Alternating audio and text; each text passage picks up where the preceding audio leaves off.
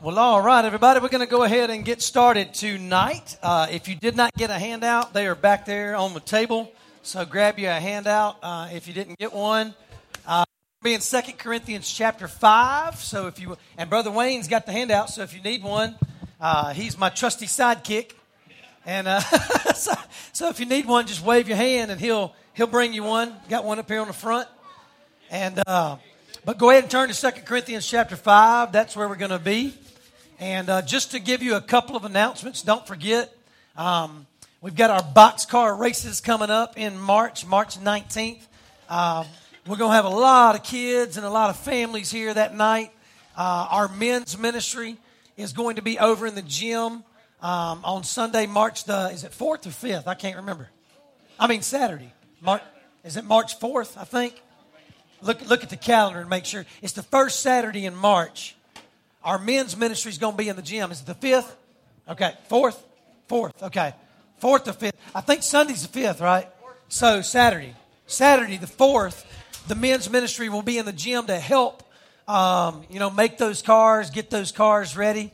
We're going to have a lot of kids from the school. They have been invited to come over. And so we're going to have a lot of kids from the school to come over. And we just want to celebrate with them, have a good time with them. We're going to have food served that night. It's going to be a fun night. And just be praying for our children's ministry. Also, children's ministry, we got the Easter extravaganza coming up in April. And we'll give you more information on that as we get closer.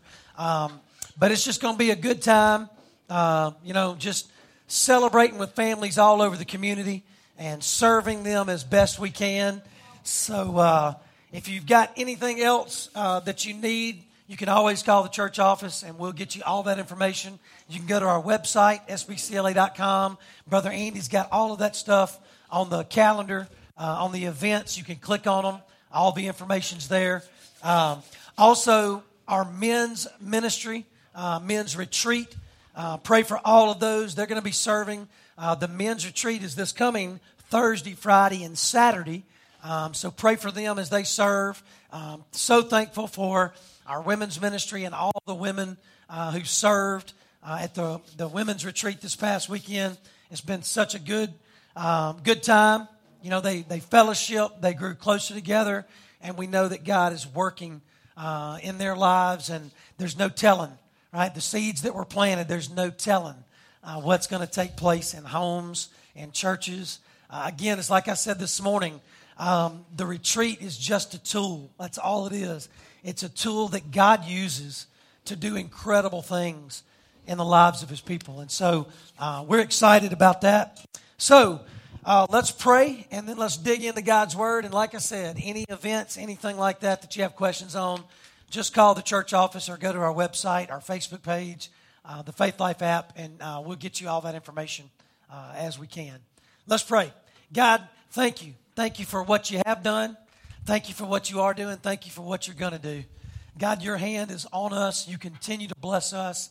And God, I believe and know that you're making us a blessing as well.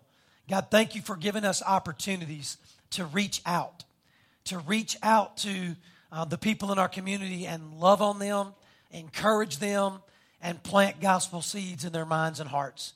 God, thank you for everything that you did this weekend at the women's retreat.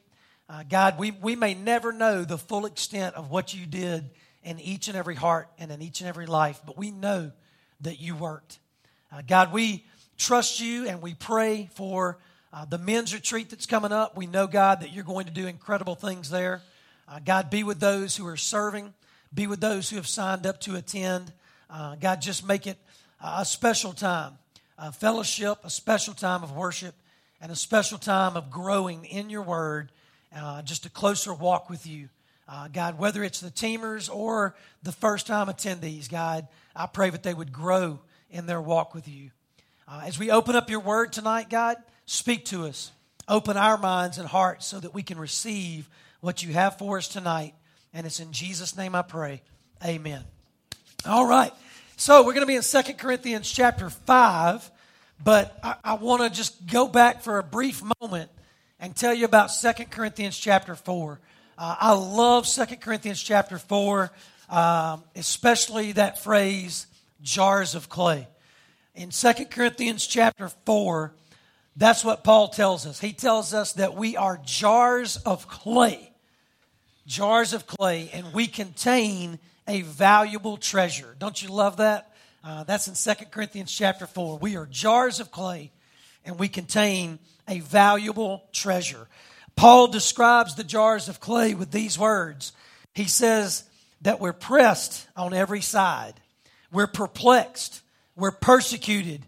And we're struck down. But then he comes back and he says that these jars of clay, we are not crushed. We are not in despair. We are not abandoned. And we are not destroyed. And so even though the jars of clay are fragile, even though the jars of clay are weak, God fills those jars of clay, you and me. He enables us. He empowers us. He fills us with His Spirit so that we can be poured out, right? What God pours into us, we can pour it out into the lives of others. And you may say, well, Brother Jeff, what are we pouring out? We're pouring out God's love. We're pouring out God's grace, God's mercy into the lives of others. So I love how Paul describes us as believers, as jars of clay. And remember, I love what Dr. David Jeremiah says. Dr. David Jeremiah says that these jars of clay may be cracked, they may be fractured, but that just means more of God's light and more of God's love can pierce through those cracks, right? He says it's a beautiful thing. And so that's the power of God. So in 2 Corinthians chapter 5, Paul goes into another way of describing who we are as Christ followers. So in 2 Corinthians chapter 5, Paul tells us that we are Christ's ambassadors. I love that word. We are Christ's ambassadors who have an incredible ministry. So not only are we jars of clay that contain a valuable treasure, and that is Jesus Christ, the love of Jesus Christ, the message of Jesus Christ. Paul says here in 2 Corinthians chapter 5 that we are Christ's ambassadors and that He has given us an incredible ministry. Now let me tell you why I love the word ambassadors, okay?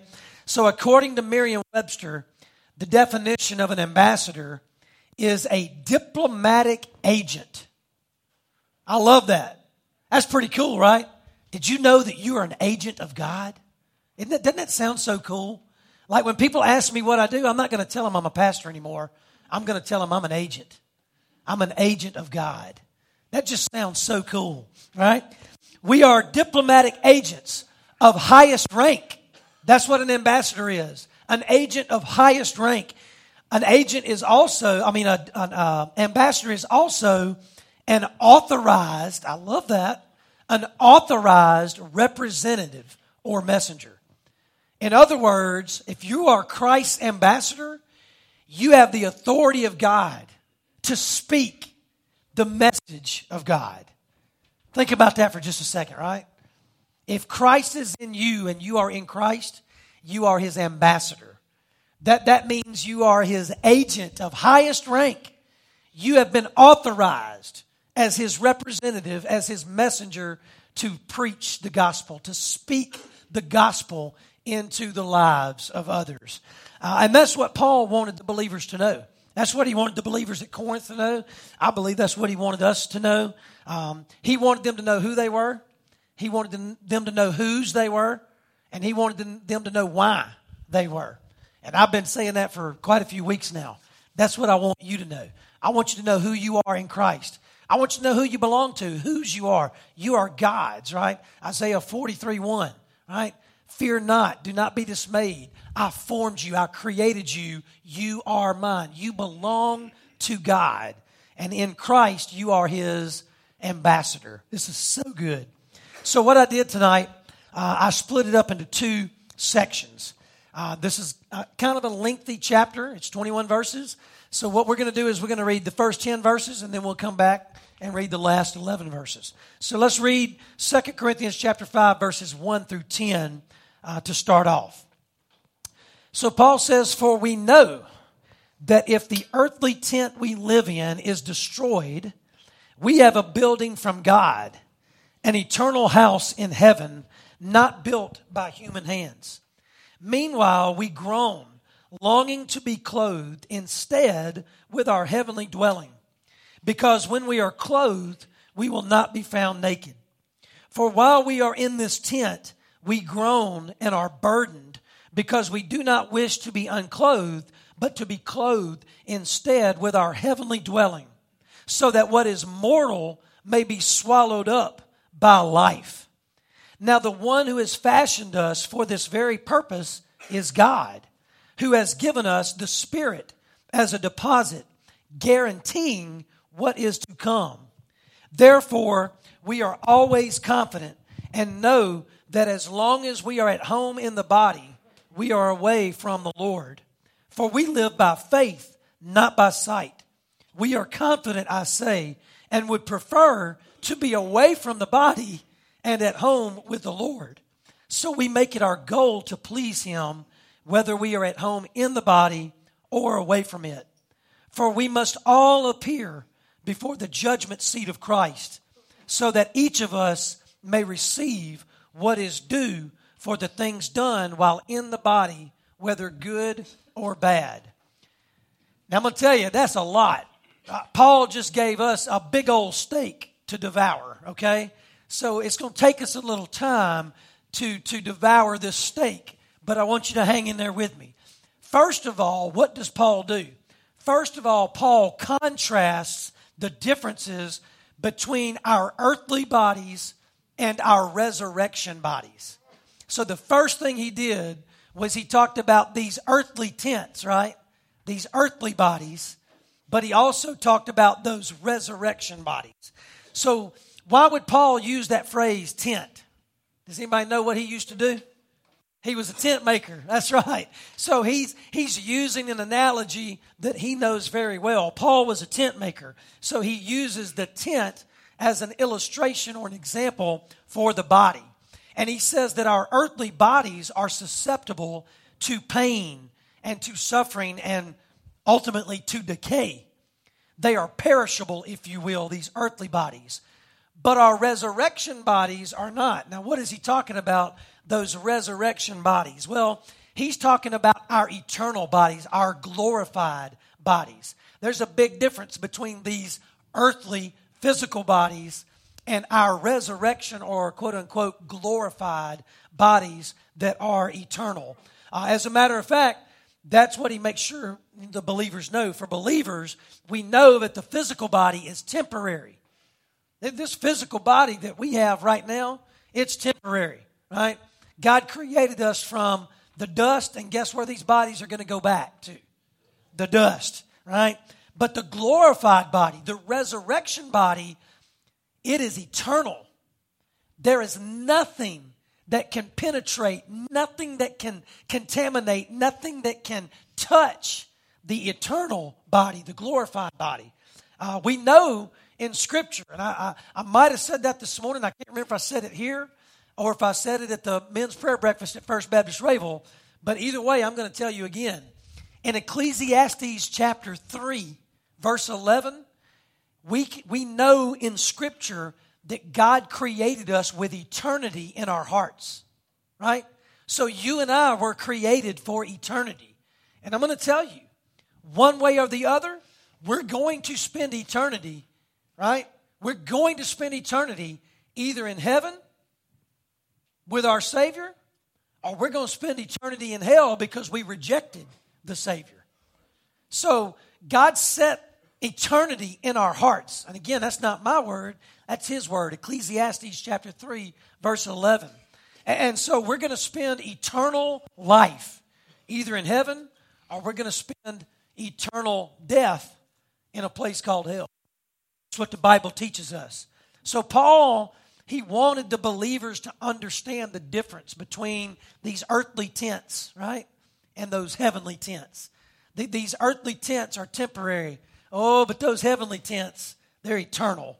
And that's what Paul wanted to make sure they understood the difference in their bodies. Paul also says that God has given us the Holy Spirit. And the Holy Spirit is the guarantee of what is to come. So not only is the Holy Spirit in us, right? Not only is the Holy Spirit able to open up our minds so that we can understand, not only is the Holy Spirit able to lead us and guide us and direct us, the Holy Spirit is God's seal on us, right?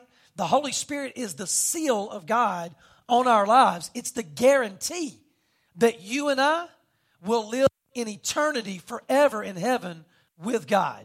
That's the Holy Spirit. Paul, he says this in other letters, but that the Spirit of God indwells us, right? The Spirit of the living God indwells us, seals us. He is guaranteeing that we belong to God and guaranteeing that we will spend forever and ever with God. So Paul takes another step forward, right? Another piece of this steak that he is feeding us, if you will. And he talks about faith. As believers, we live by faith, right? In these physical bodies, we live by faith, but we long for glory. We long for the glorified bodies. Now, I don't know about you, right? But as I get older, my eyes get a little worse off. Every time I go to my cousins, my eye doctor cousins, I tell them, can you bump that prescription up? Right? I found out yesterday that there's another part of my body that hurts a little bit when I'm running. So it's like I fix one part and then another part goes out, right? This physical body, I'm getting tired of taking care of it. And so every day, I long just a little bit more for that glorified body, right? That I ain't got to worry about an aching hip or a pinched nerve in my back or my eyes going bad. And so what we've got to understand, though, is that while we are in these physical bodies, while we are in these tents, if you will, we still have faith. And we live by that faith. And there's nothing wrong with longing. As a matter of fact, we should long for eternity. We should long for these glorified bodies that are described for us in the Bible as imperishable, right? Uncontaminated. So this was an exhortation, if you will, by Paul. Not just an encouragement, but an exhortation to be who God created us to be right here, right now, with eternity in view, right? With eternity in view. I love Dr. Tony Evans. And Dr. Tony Evans, he asked a question in his commentary, and it's a good question. I put this on your handout. Dr. Tony Evans says this. He asked this question: are we living our temporal days on earth in light of our eternal destiny in heaven? That's a good question, right? In other words, when you woke up this morning, right? When you woke up this morning, you had to make decisions. And even all day long, before you got here, you made decisions. When you make decisions, do you make decisions just randomly, or do you make decisions with eternal destiny in mind? When you talk to people, do you talk to people, and is it just a conversation of the flesh, or is it a conversation of the flesh with eternal destiny in view? I'm going to tell you, that hit me hard, right? That hit me hard. Do I have eternity in view when I'm making decisions in this life? Do I have eternity in view when I'm having conversations in this life? Hey, that's a tough question.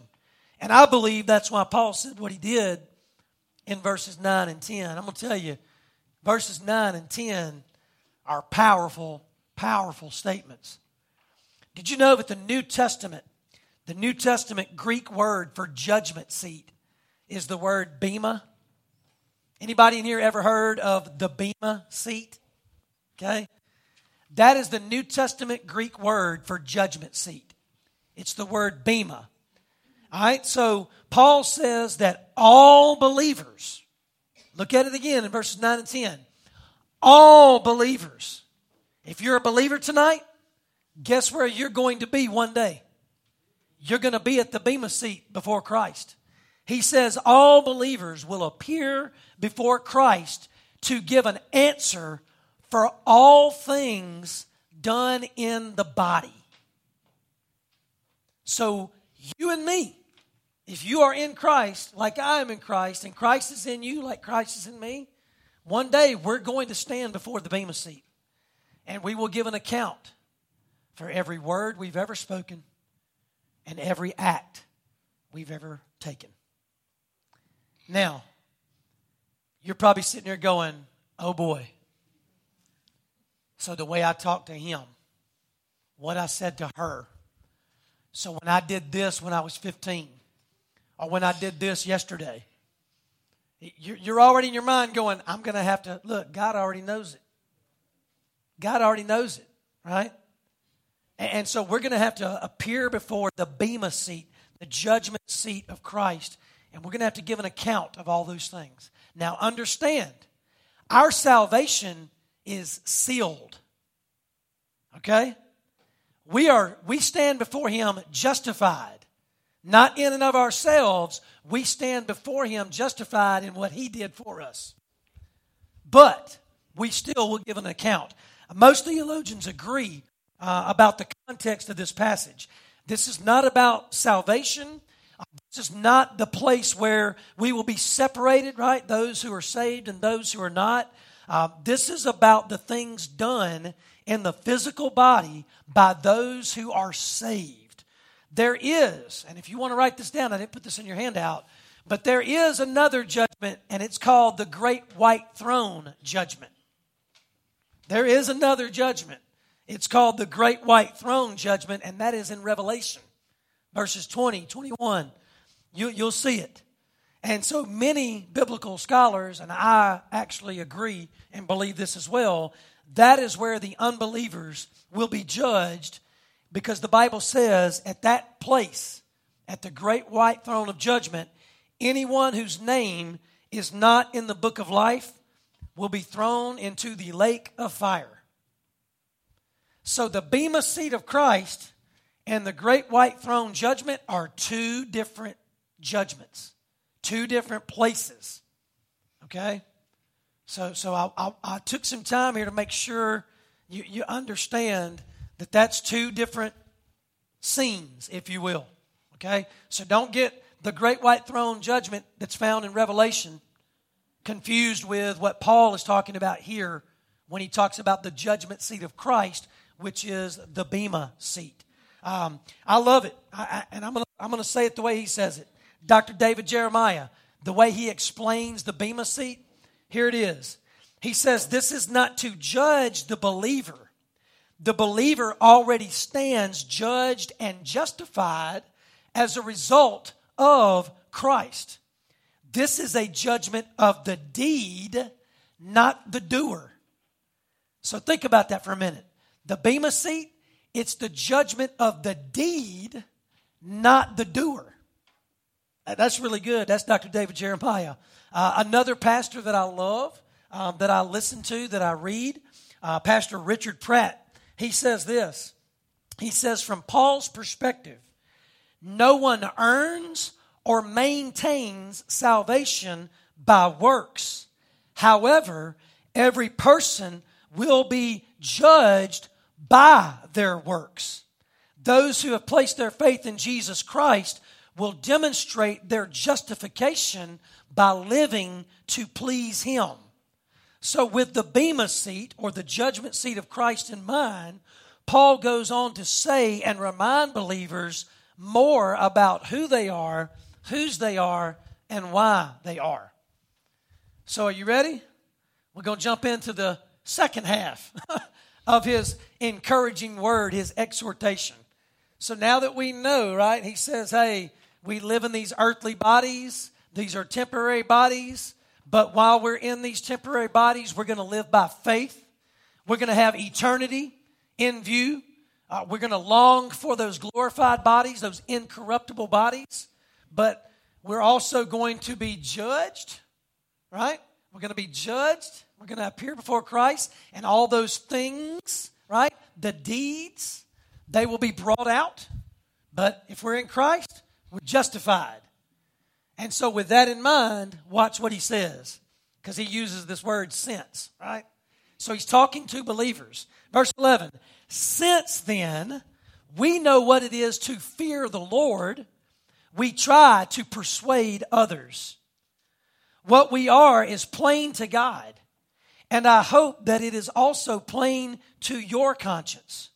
We are not trying to commend ourselves to you again, but are giving you an opportunity to take pride in us so that you can answer those who take pride in what is seen rather than what is in the heart. If we are out of our mind, I love this. He says, if we are out of our mind, as some say, it is for God.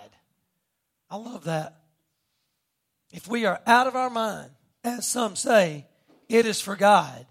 If we are in our right mind, it is for you. For Christ's love compels us because we are convinced that one died for all, and therefore all died. And he died for all, that those who live should no longer live for themselves, but for him who died for them and was raised again. So from now on, we regard no one from a worldly point of view. What Paul says there is, I'm not going to look at anybody anymore from a worldly point of view. Paul says, I'm going to look at them through the lens of eternity, right? I'm not going to look at them with a fleshly mindset. I'm going to look at them with a heavenly mindset. So he says, from now on, we regard no one from a worldly point of view. Though we once regarded Christ in this way, we no longer do so. Therefore, and I know you know this passage, therefore, if anyone is in Christ, the new creation has come. The old has gone, the new is here.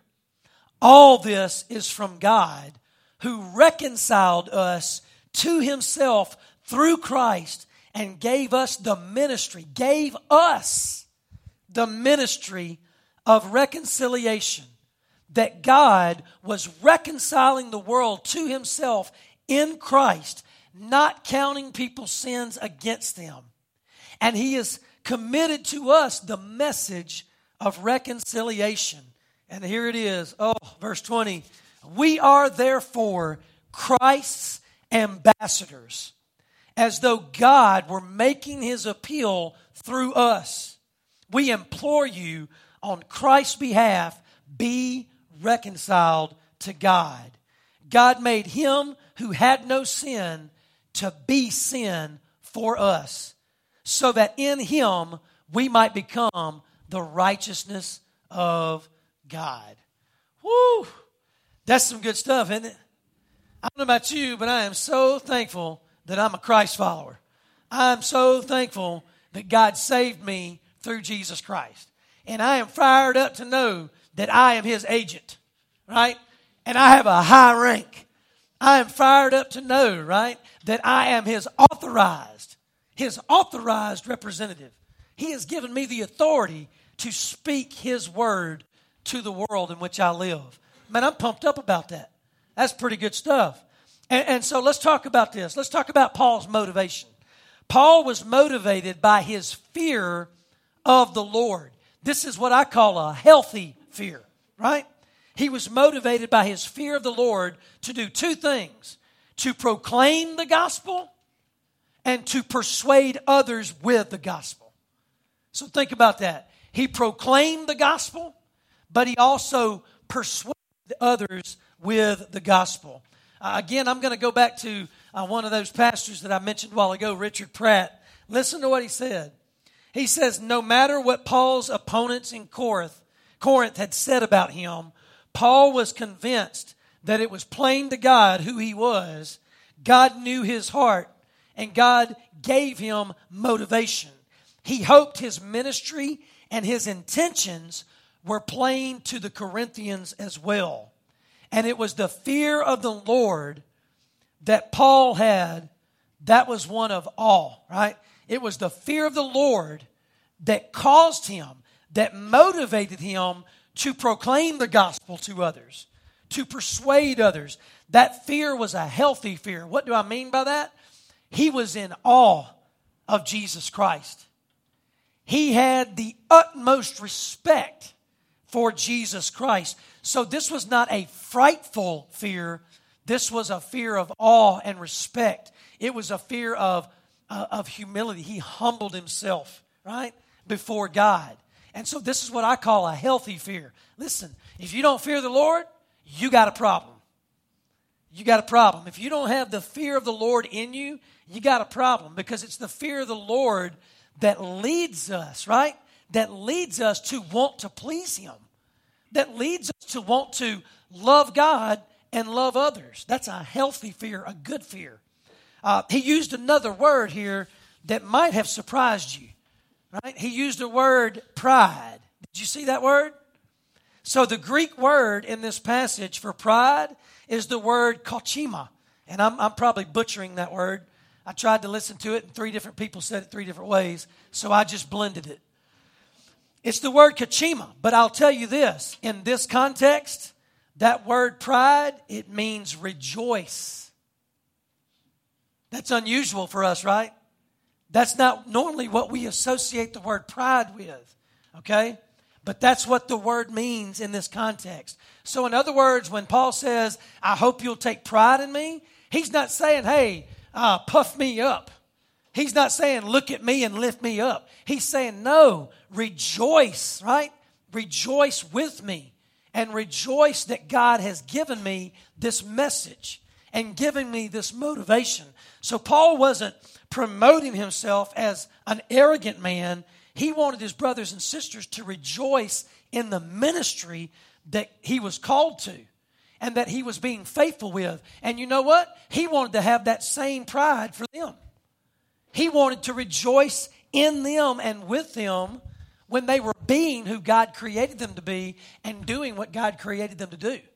And so that's what this word pride means in this passage. It means rejoicing.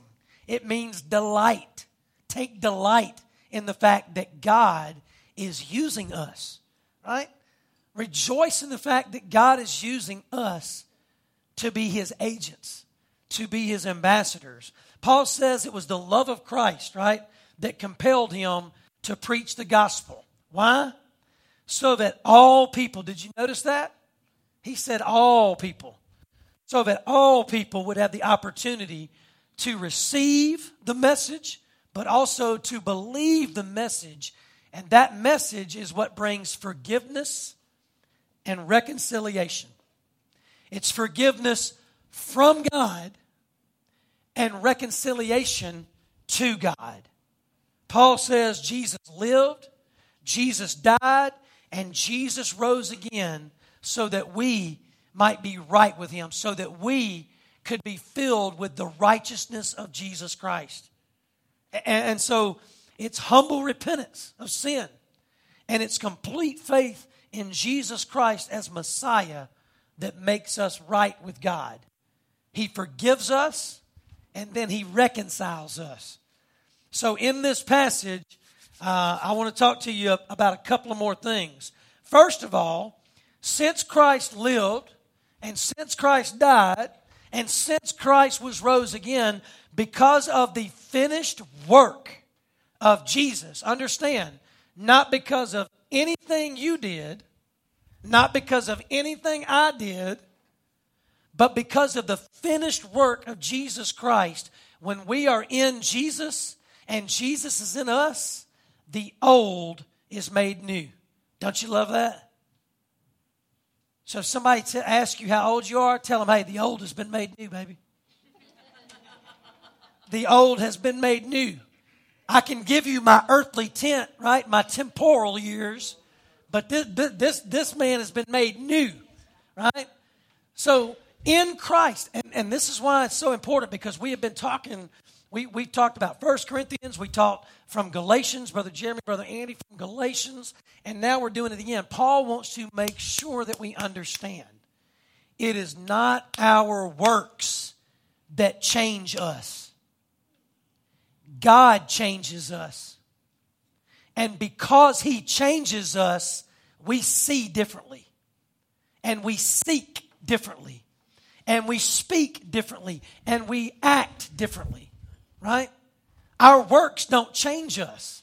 God changes us, and because of that, our works look different when we're new than when we're old. Because I'm going to tell you, the works of the old Jeff was all about Jeff.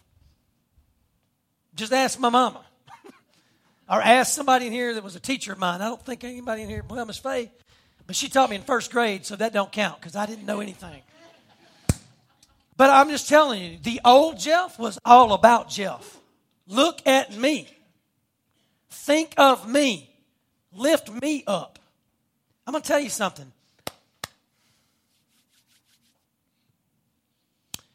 When you're sharing your testimony,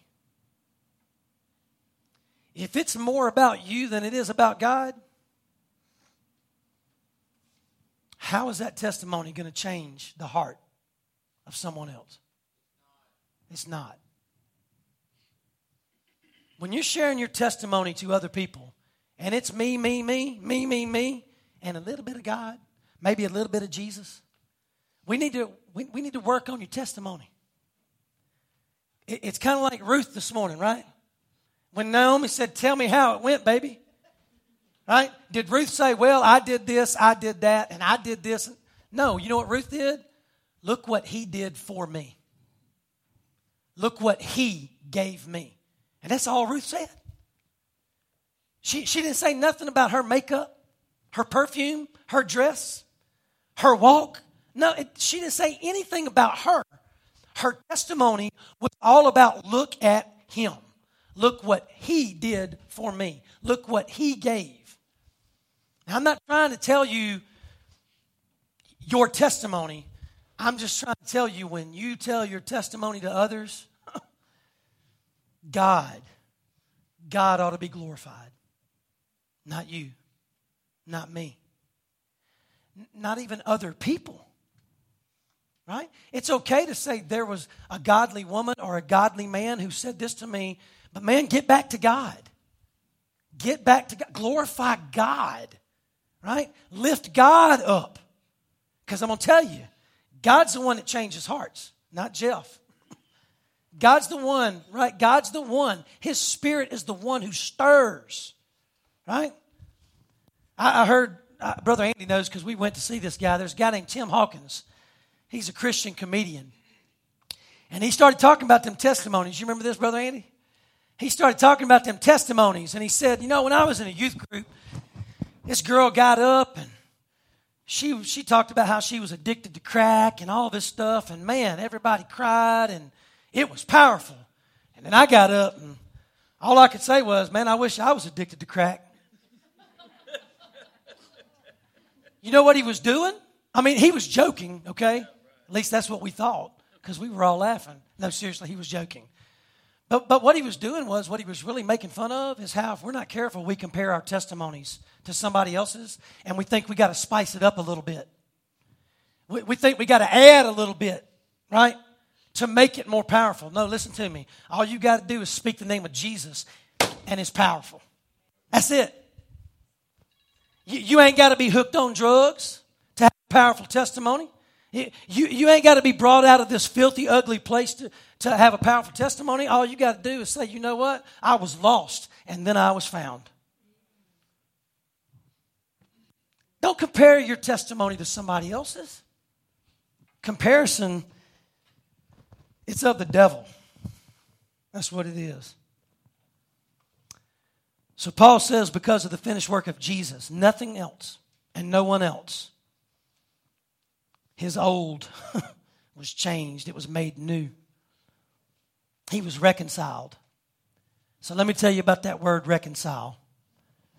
That word reconcile, especially in this passage, the Hebrew word that he used, it means to exchange.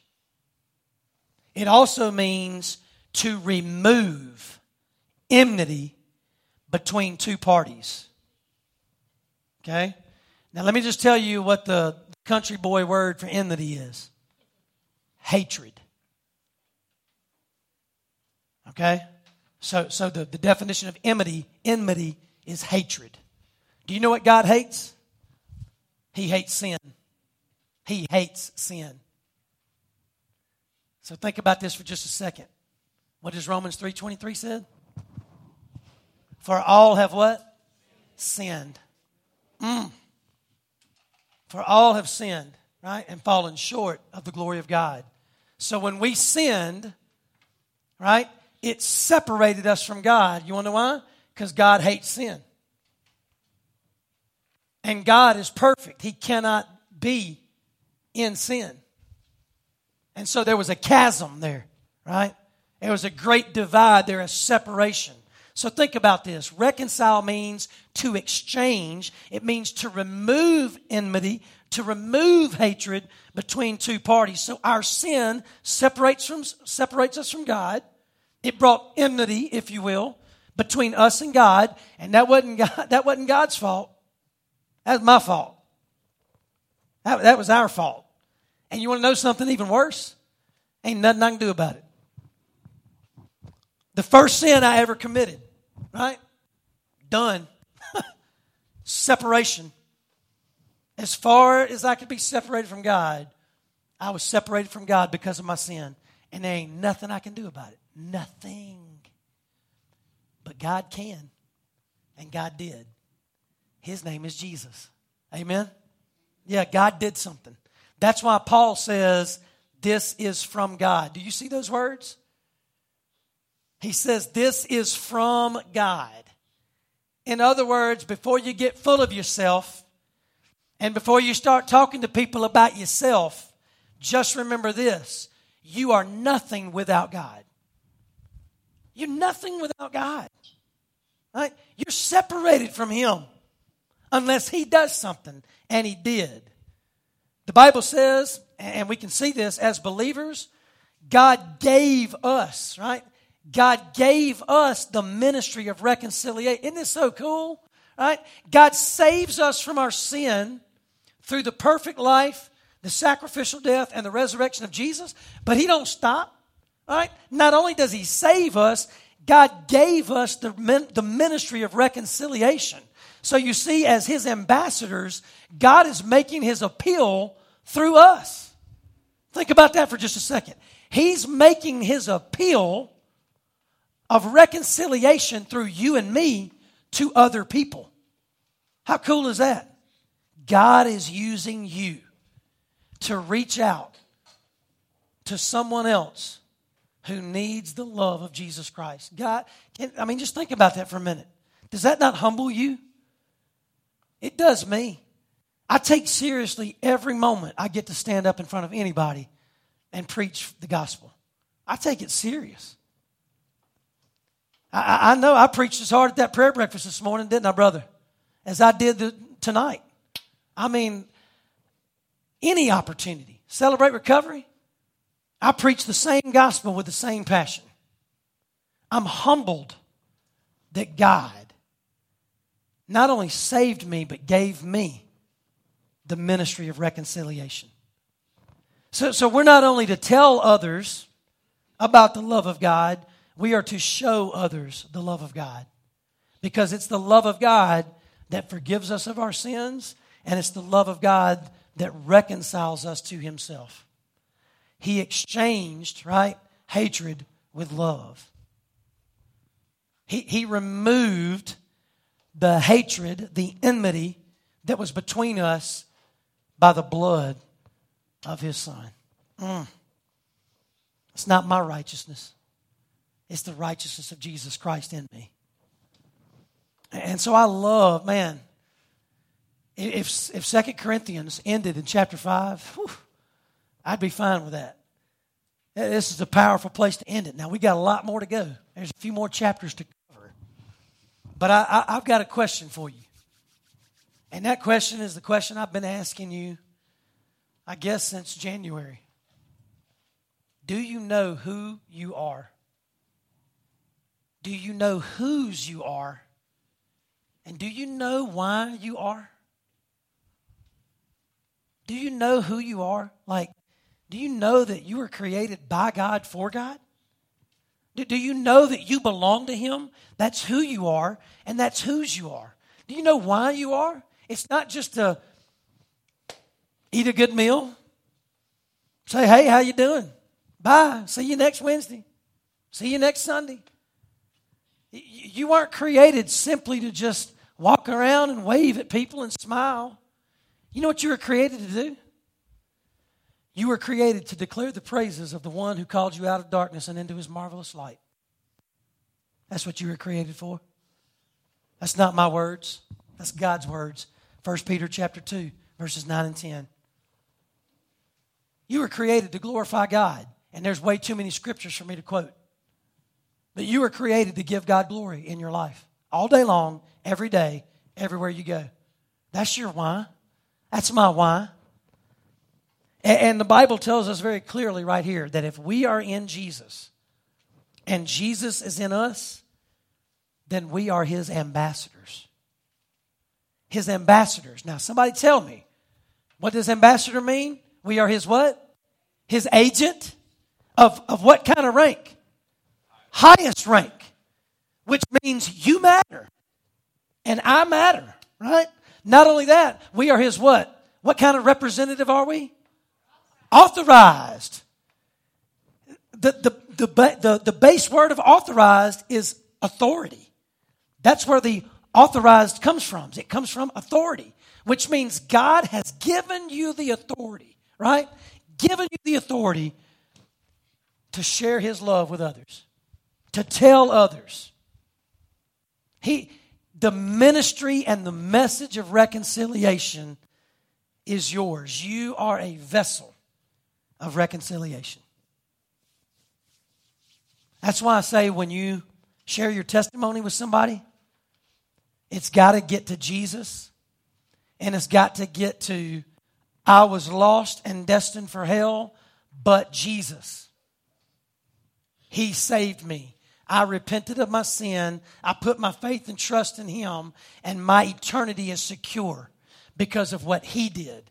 His life, His death, His resurrection. And that is why I'm telling you what God has done for me, so that you can know the God that I know, and so that you can surrender to Jesus like I surrendered to Jesus. Now, sure, you can throw in those other details about how you got where you were and what you were doing, but man, get to Jesus. And don't just get to Jesus, but stay on Jesus. Stay on Jesus. Keep talking about Jesus. Look what He did for me. Look what He gave me. Do that. And that's where the power will be. The power will be in Jesus. The power will be in what Jesus has done, is doing, and will do. And I say will do because you know what? One day this flesh is gonna decay. One day this tent is gonna fall apart completely. And it's steadily doing that, by the way. But one day, yeah, amen. I got too many amens out there. But one day the tent's going to just fall apart and it's going to be done. But Jesus, amen. Because here's the thing. Until He returns again, if I die before He returns, I'm going to be with Him in spirit. But one day, I'm going to have a resurrection body.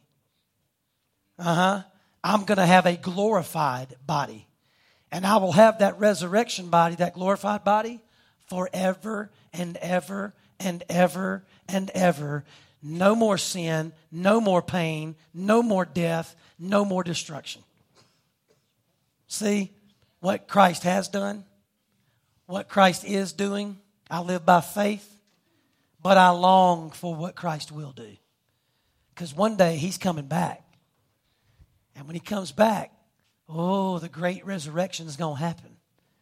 And those who have gone on before us will be resurrected first, and then the rest of us will be caught up with Him.